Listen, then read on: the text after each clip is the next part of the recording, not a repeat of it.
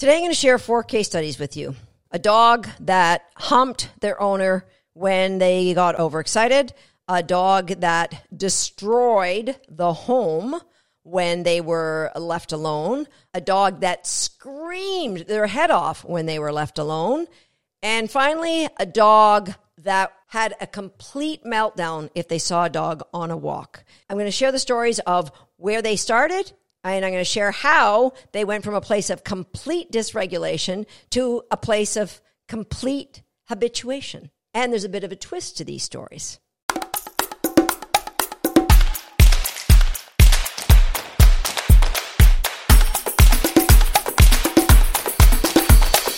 Hi, I'm Susan Garrett. Welcome to Shaped by Dog. 4 case studies, and I'm starting off with sharing the twist. And the twist is 3 of the 4 dogs were my dogs. And all 4 of them followed protocols that I set out to overcome the challenge.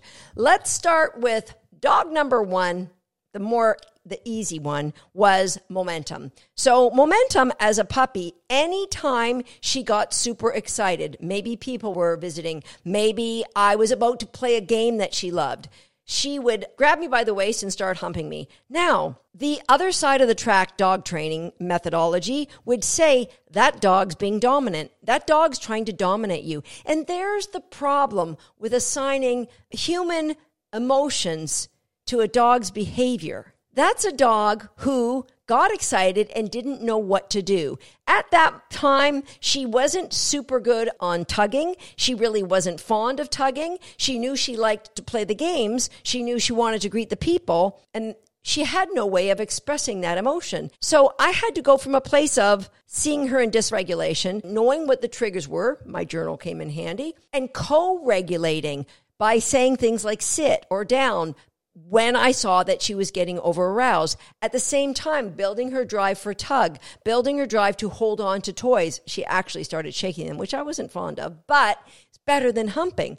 A gradual process, she figured out what was a better way to express her emotions, and the excitement of getting to work became so second nature, it was almost like white noise, and it didn't happen overnight, but eventually she learned there was no need to hump. All right, so that was a relatively easy one. There was an obvious hole for that dog in how to express her emotions. She didn't really feel like tugging. She sometimes would do the zoomies, but I was just helping her to show a more appropriate way to outwardly express what she inwardly was feeling. All right, so let's get to a more interesting one, or one that might hit home with some of you. Let's talk about a dog who had separation anxiety.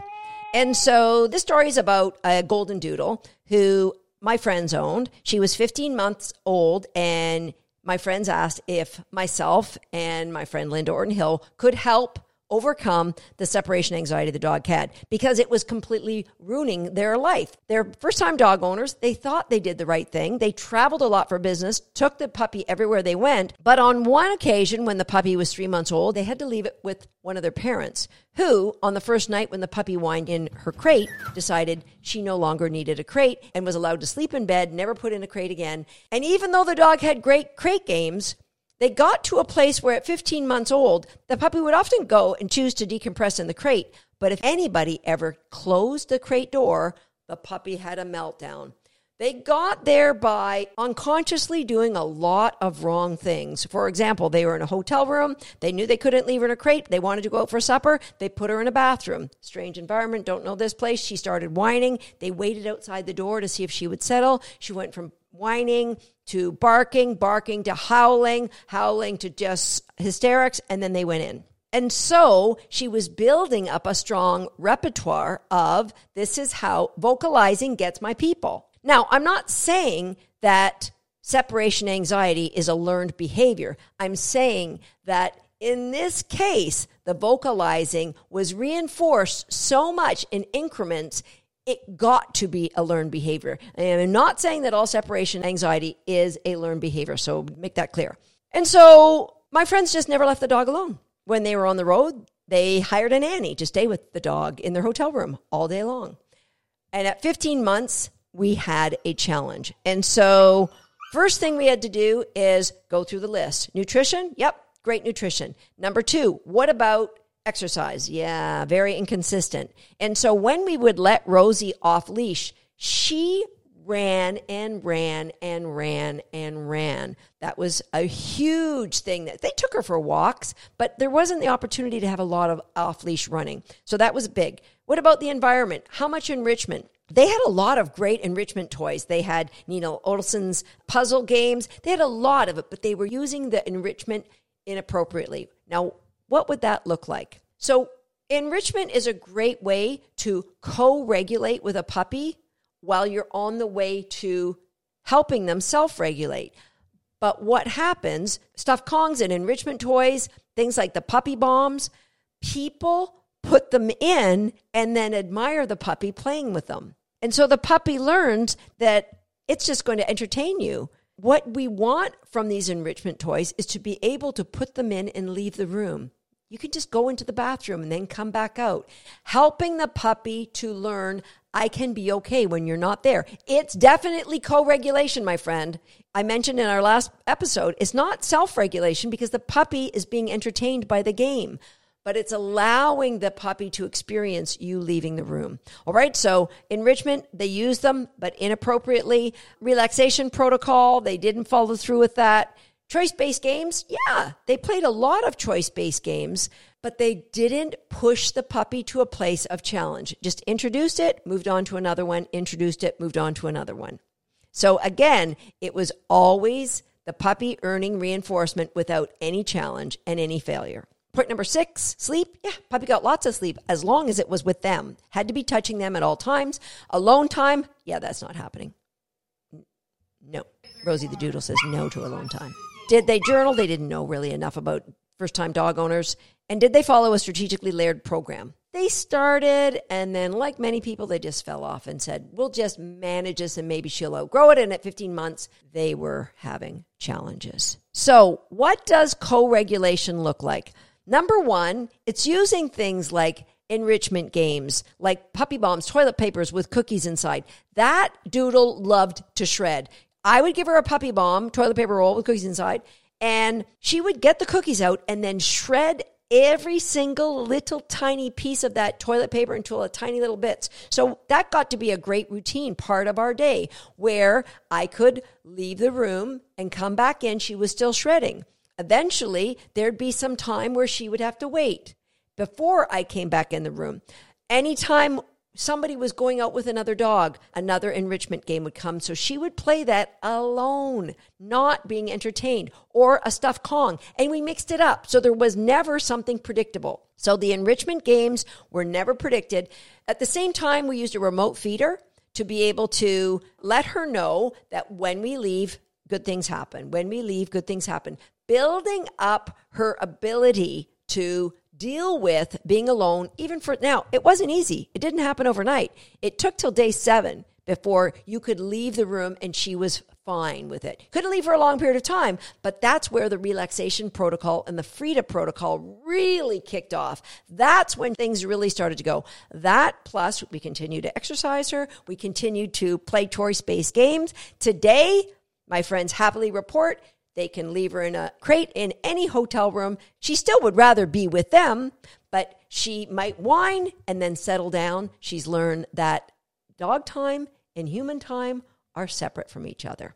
So co-regulation for a long period of time when there's already established problem, and then we moved to a place where the dog could self-regulate on short bursts of time. Next up, let's talk about tater salad. So if you guys don't know the backstory, Tater couldn't be walked because he pulled people down the street because he wanted to meet every dog and person out there. And so they didn't exercise him. Nutrition, they just, fed whatever grocery store kibble that was available. Nutrition, another one. Environment, they felt guilty about leaving him in a crate so long because the lady who owned him worked very long hours and then got a boyfriend the same week that she got Tater. And so there was a lot of, let's hope he outgrows it. Meanwhile, he learned to self-regulate by de-stuffing furniture. And he de-stuffed a lot of furniture. But they didn't give him anything to chew on because he would take his chew toy, picture a bulldog jaw, and he would push it up against the furniture to hold it so he could chew. And then when the bone fell, he would just chew the furniture, right? It was okay. And there was no training because there was no time for training. So there was no choice-based training. And that's how we end up with Tater living in our house. And so the first thing we do is we create a gated community where we give him bones. Now, I kid you not, for the first probably year that Tater lived in my house, if he was awake and not eating, I would guess 80% of the time he was chewing on a bone. And I would say that might be 5 or 10% of the time now. He still likes to chew, and if you give him a meaty bone, he'll have at it. But he won't just pick up a bone for the sake of chewing. Nearly the same. All right, maybe 10% of the time when he's awake now. Where before, it was non-stop. So we had to, unique situation, teach him how to chew without pushing it against things. That was, we could see a real trigger. And then give him outlets for his anxiety. Yes, being allowed to walk, being allowed to sniff, being allowed to investigate. All of these things, it's a transition. You co-regulate while you build. You see, you can chew a bone in your X-Pen without pushing it up against things. All that we did, people want to know what we did. We just shaped him to go into a bed. And then the bone would come in the bed. And if he got out of the bed, then we would get a better bone. And if he went back in the bed, the better bone went in the bed. And eventually he learned chewing in the bed is a place to be, and he could push it against a dog bed, and it was never a problem. Right? So, of course, using the top 10, journaling was a big part of it. Videoing our training, game-based training, exercise, enrichment, and Tater is a great family pet now. He hasn't destroyed anything in my home except for one dog bed in his first 6 months. And it had to be a brand new dog bed. And it had to be the only $300 dog bed in the house. Okay, so we all learned our lessons. Moving on to case study number 4. And this is one that might strike a chord with many of you. And this is my dog, who was completely dysregulated if she saw another dog out on a walk. It didn't matter how close or how far, she lost her mind. All of the hackles on the back of her neck would come up. She would scream, not just bark, scream. She would try to get in behind me. If the dog came anywhere near us, she would lunge and snap. It was anarchy. And so how often did I allow that to rehearse? Like maybe once. And then I went and journaled. This is the dysregulation I'm seeing. What can I do? Now, back then, we didn't realize the impact of her nutrition. She had great nutrition. She just didn't have great nutrition for her. So that would have solved a lot of problems and would have taken me a lot faster to help her become more regulated around dogs.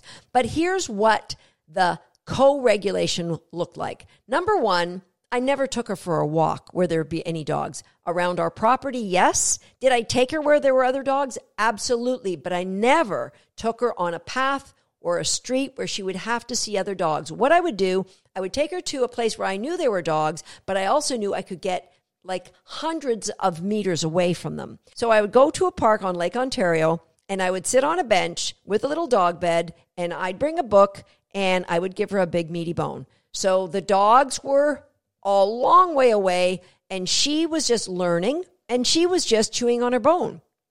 Am I helping her to self-regulate? Trick question. No, I'm not. I'm co-regulating by the distance away from the other dogs and by giving her something that's really amazing for her. Would there be a little bit of classical conditioning? I'm chewing on this and dogs are walking by. I don't think so, because the dogs are really too far away. So we would do that, and eventually I could be closer to the path. So I might be maybe 5 strides from the path. And instead of giving her a big meaty bone, I would give her just drop cookies in her bed. I would teach her things like chin target behavior, where she would rest her chin on my hand. I would just reinforce we're now being operant. We are now allowing her to choose a behavior, and it didn't have to do anything to do with the dogs. I was getting her nearer the dogs without her having to be forced to engage with the dogs or look at the dogs. When I could see she was more relaxed, then we went to a co-regulation that was leading me to a place where I could get out of the picture for her. And that was, we would do some tug games, and then I would stop. I would use my chin target to help her orient to the dog down the path. And then I would move my chin target away. And when she looked back at me, I would either tug or I would give cookies. Now, if the dog was close, obviously I wasn't going to do this when the dog was super close, but I would never use tug when the dog was, within 30, 40 feet of us, because I didn't want the chance of that other dog getting excited and coming and barking and lunging at her. So I would use cookies. The closer the dog got, the more I would co-regulate by moving her further back off the path. Eventually, she could just sit beside me in reinforcement zone. Her confidence had got to a place where she could look at the dog and look at me, exactly as I wrote about in 2004 in my book, Shaping Success, where I talked about my dog Buzzy, who was reactive to my then puppy Decaf. Look at what you're upset by. Look back at me for reinforcement. I mean, there were many, many steps in between that. But that's what I've been teaching since the late 90s, that whatever you're distracted by, you can look at it and then look back at me. Good choices get good rewards, all right? And we're giving high value reinforcement. Eventually, I could not use the chin target. I could let this look at the dog and look at me. But I would never let a dog surprise her. So if I saw a dog in a distance, maybe she was facing this way and a dog was coming, I would always orient her towards the dog. We got to a place where she was self-regulating, in that she would look at the dog, look back at me. And then I could get to a place where I didn't reward every dog. It might just be every other dog, or I would reward 3 dogs, but not the 4th. So we had gotten securely to a place of self-regulation. So I could take this to different parks. I'd always start a little bit further away, but eventually she could be anywhere near dogs. Dogs actually would come up and sniff her. That's when I knew we were moving to a place of habituation. She's had dogs snarl at her, growl at her, lunge at her, and she has not reacted back. She has looked at me, heavily reinforced, and I've gotten her out of there. But that's what you can do when you make sure that your expectations are never higher than the training that you've put in with your dog, that you are, number 2, always aware that your dog's behavior is communicating something to you. And you're going to take that communication on board and then work to move from a place of dysregulation to co-regulation as you're on the way to helping that dog ideally be self-regulated. And you may or may not ever get to a place of white noise, and that's okay. Keep advocating for your dog. Don't believe the narratives of people saying he's being XYZ. Don't believe the narratives of the people who are saying he's just this. I had a dog just like that. Smile, thank them for their input, and come on back and review this video one more time. I'd love to hear from you. This is our 4th episode on this topic. There's so many questions about it. I thought it was really worthwhile to do a deep dive on it. So please leave me a comment. Let me know if there's anything that I said that just doesn't make sense, because we can go deeper. See you next time right here on Shape by Dog.